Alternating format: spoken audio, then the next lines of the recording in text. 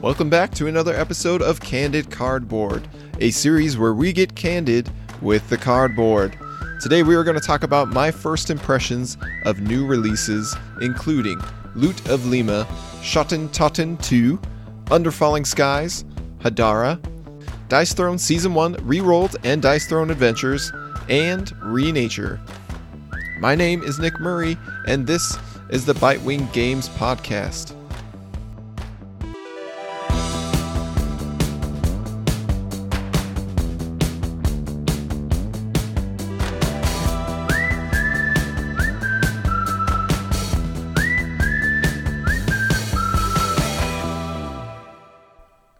So first up is Dice Throne Adventures and Dice Throne Season 1 Rerolled.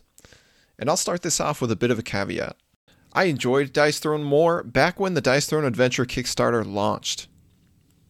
I enthusiastically backed the project for the second set of fighters, the Season 1 Rerolled Battle Chest, and I tentatively backed this Adventures box as well because it looked like a fun way to mix up the formula with cooperative campaign dungeon crawling instead of head-to-head combat. The Dice Throne team certainly delivered on their promise. This is a gorgeous production, jam-packed with unique tiles, enemies, scenarios, and encounters. People who really love this are going to get a lot of mileage out of this box. Yet I found this expansion spoils an experience that was already trending downward due to my morphing tabletop tastes. We've played and enjoyed our Dice Throne Season 2 Battle Chest over a dozen times, but most of those plays occurred in 2019 and really dropped off over the past year and a half. With King of Tokyo, the Yahtzee mechanism was one of our favorite entry mechanisms into the hobby years ago, and Dice Throne was an evolution of that concept. But over time, the weaknesses became more apparent when contrasted against other mechanisms. The main area where the Yahtzee mechanism struggles to satisfy is when a player has horrible luck with the dice. When a person's entire turn amounts to absolutely nothing due to a bad roll, both players feel bad, and the fun is dampened. Now, it was easy to overlook this weakness when Dice Throne had so many other things going for it. Fast forward a few years, and the competition is much more fierce, with game systems like Unmatched. Both Dice Throne and Unmatched fill the same niche of light, 1-versus-1 combat with a diverse cast of characters wrapped in a gorgeous production. Dice Throne gets bogged down by a slow pace, frequently anticlimactic turns and endings, and an on-the-rails decision space. On the other hand, Unmatched doesn't overstay its welcome, and it has more diverse, interesting, and thematic fighters. After dozens of plays between both systems, a long span of time spent refining my gaming preferences, and finally revisiting Dice Throne, those key differences are much more apparent to me, rendering Dice Throne obsolete within my collection. I still get why Dice Throne has its fans thanks to all the love and care that has gone into this system, but I have to accept that it is no longer for me. Now, within that context, I find Dice Throne Adventures to be an expansion that weakens the core experience. It simultaneously doubles the playing time while cutting individual player engagement in half. Dice Throne always worked best as a two-player game where everything your opponent does has a direct effect on you. Yet this expansion plays to Dice Throne's weaknesses. Players now spend each turn directing their combat and effects towards an NPC, or in other words, a non-player character. So while one person mulls through their hand, selects cards to spend and dice to reroll, resolves effects, etc., the only external engagement that occurs is when one other player has the brief privilege of mindlessly rolling dice for the NPC. I can't stress enough that any kind of downtime in a game like this is bad downtime. Dice Throne is a game that requires minimal planning and strategizing. You're simply rolling dice when it's your turn and deciding what to reroll thereafter. So all time between your turns is spent floating in a void. Now, the card play certainly helps ease the chronic pain, but it's more a thin distraction than a cure. By lengthening the turns and reducing external engagement, Dice Throne Adventures only serves to amplify this issue. While there's an interesting cornucopia of rewards, surprises, and variety that comes with this campaign-style dungeon crawling expansion, those things are collectively overshadowed by the dramatically extended playing time. Where a standard game of Dice Throne usually takes an appropriate 30 minutes or maybe a bit more, our first portal crawl scenario in Dice Throne Adventures blew far past 2 hours, and that's not even including the setup, teach, and teardown. It's impossible for me to justify spending so much time with something so light and unsubstantial, especially in the same universe as things like Gloomhaven, Jaws of the Lion, which are much more complex and play out in the same amount of time or less. And here's where I arrive at the two nails in Dice Throne's coffin. On one hand, I have the consistently more satisfying Unmatched to scratch my light, asymmetric dueling itch. And on the other end, I have Gloomhaven, Jaws of the Lion as an accessible scenario-based dungeon crawler to keep me fully engaged. Nothing within this expansion gives me a solid reason to pull it off the shelf, or even keep it there for that matter. So my current ratings of Dice Throne Season 1 Rerolled is 6 out of 10, and Dice Throne Adventures is 5 out of 10.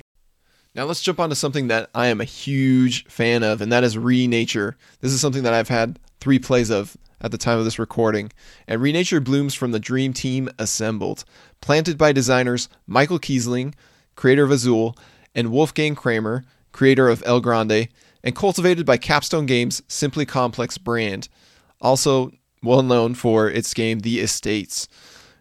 We have here a game bred for one purpose: tabletop domination. No pun intended. Those looking for the next highly accessible game with a depth to satisfy all and a presentation to back it up need look no further.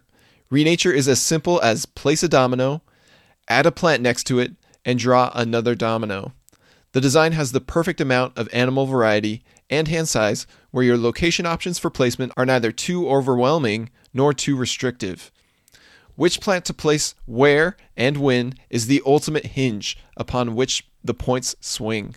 Hotly contested areas gain late plants easy, immediate points, yet early imposing plants can be great investments that discourage competition and net bigger points later. What starts out slow and meandering quickly becomes tight and crafty. Domino placements must be carefully considered and deliberately planned.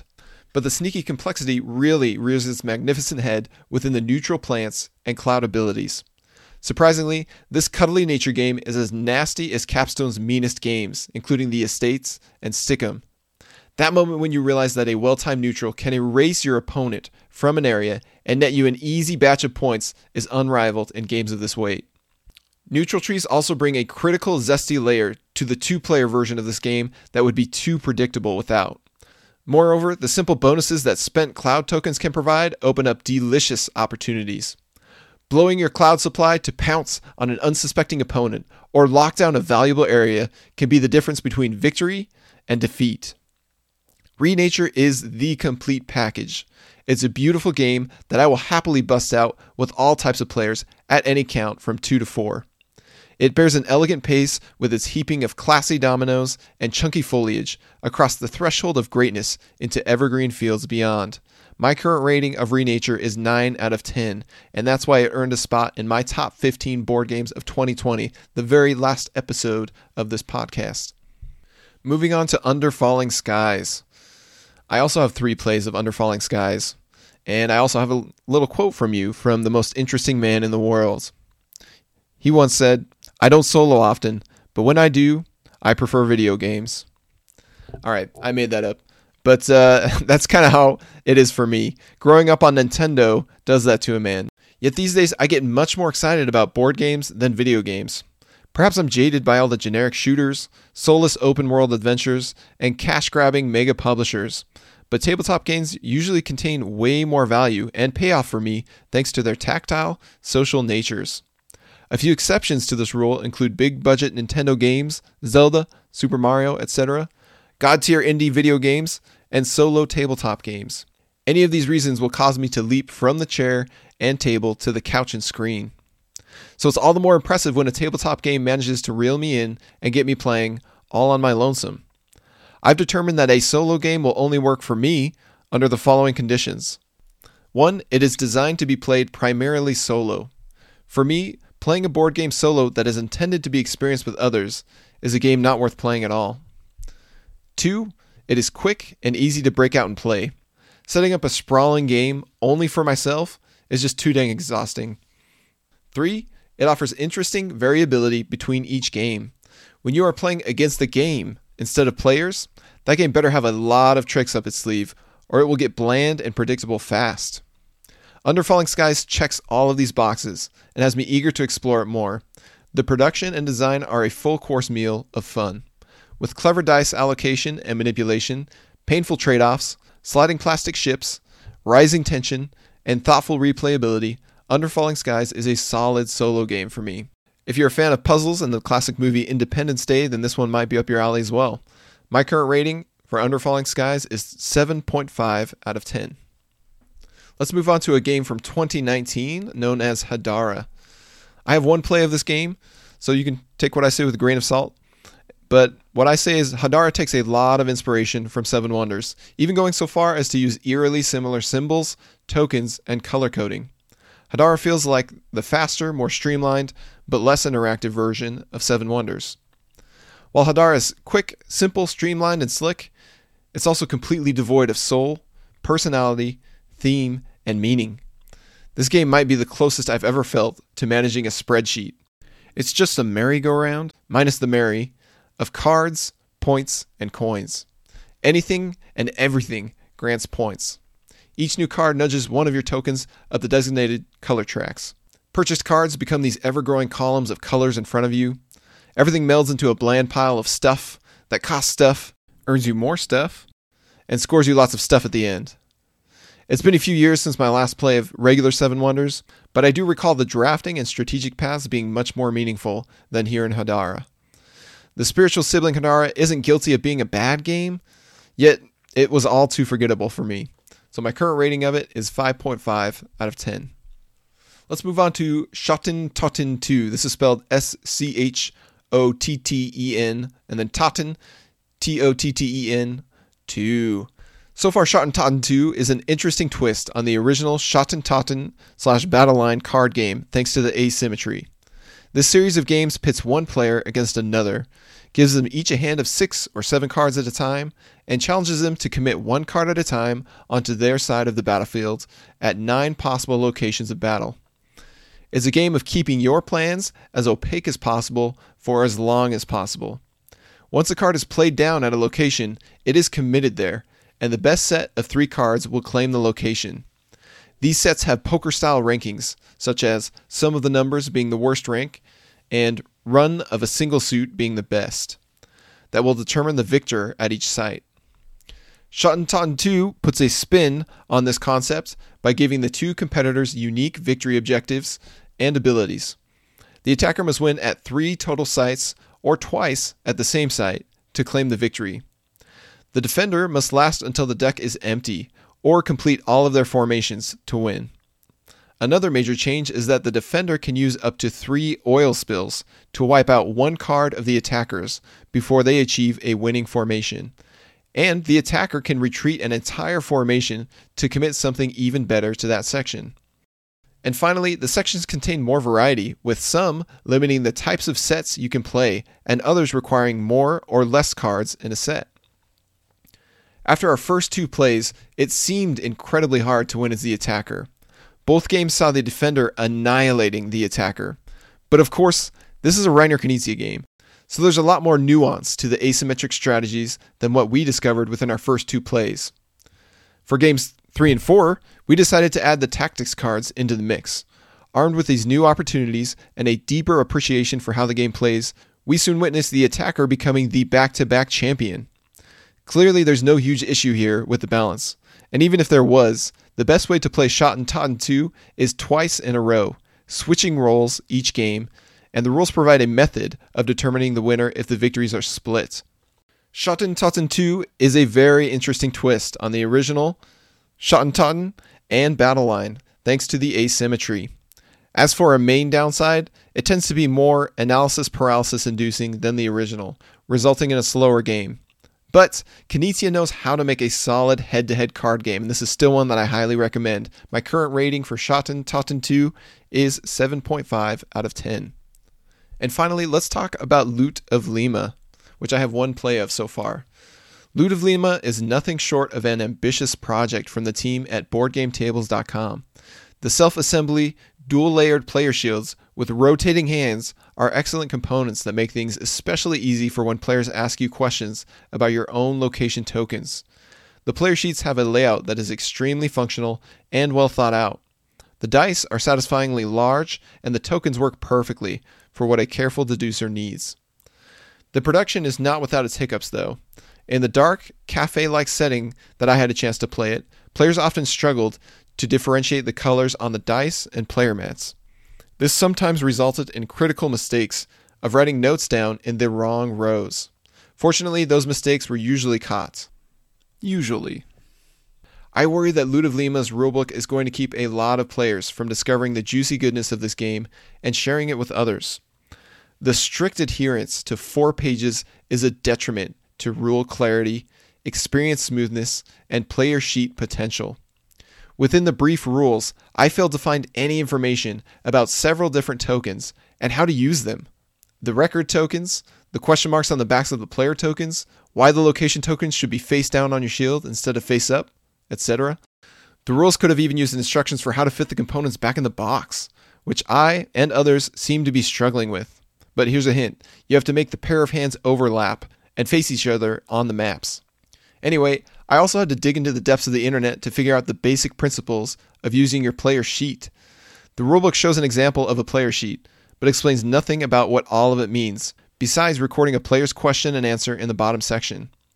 I get that there may be a desire to not pigeonhole players into one way to take notes, but the lack of direction left half of my group floundering. What do the X's and O's mean? Why box in some squares? What are good ideas for notes to write on the sides? Some simple player aids could have gone a long way to ease newcomers into this game. Now, I managed to figure out some of the basic ideas of how to use the player sheets, and I explained these tips and suggestions to my opponents, but without any kind of player guide or formal rules, I saw multiple opponents get completely lost and underutilize their player sheets. This, of course, wasn't something I could correct mid-game, as these sheets are kept secret, so they instead had to just suffer through an hour plus of floundering.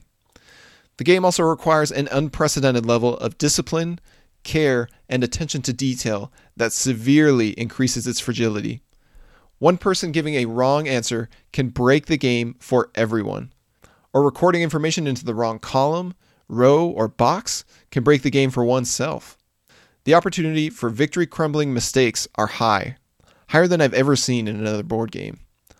All of these rough edges unfortunately rubbed all 4 of my opponents a little too raw, and it seems like none of them has a desire to try Loot of Lima again.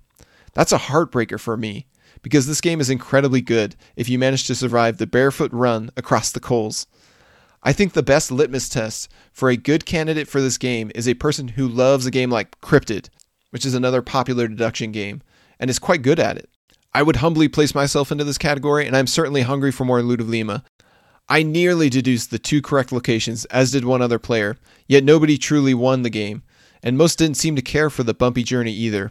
If I could just manage to find a few compatible candidates, I have no doubt that Loot of Lima will be a killer game for experienced players. My current rating for Loot of Lima is 7 out of 10. This concludes another episode of Candid Cardboard, my first impressions of recent releases. Now, I fully acknowledge that these opinions are only based on a few plays or less of each game. So if you feel like I got an incorrect impression of one of these games, feel free to let me know. I'm always down to give these another try, or at least hear why you love or hate these games. Ultimately, I hope that we can just help you find your next favorite game. At any rate, we'll be back for more board game chat next week, as we do every Monday with this podcast and blog post at bywinggames.com.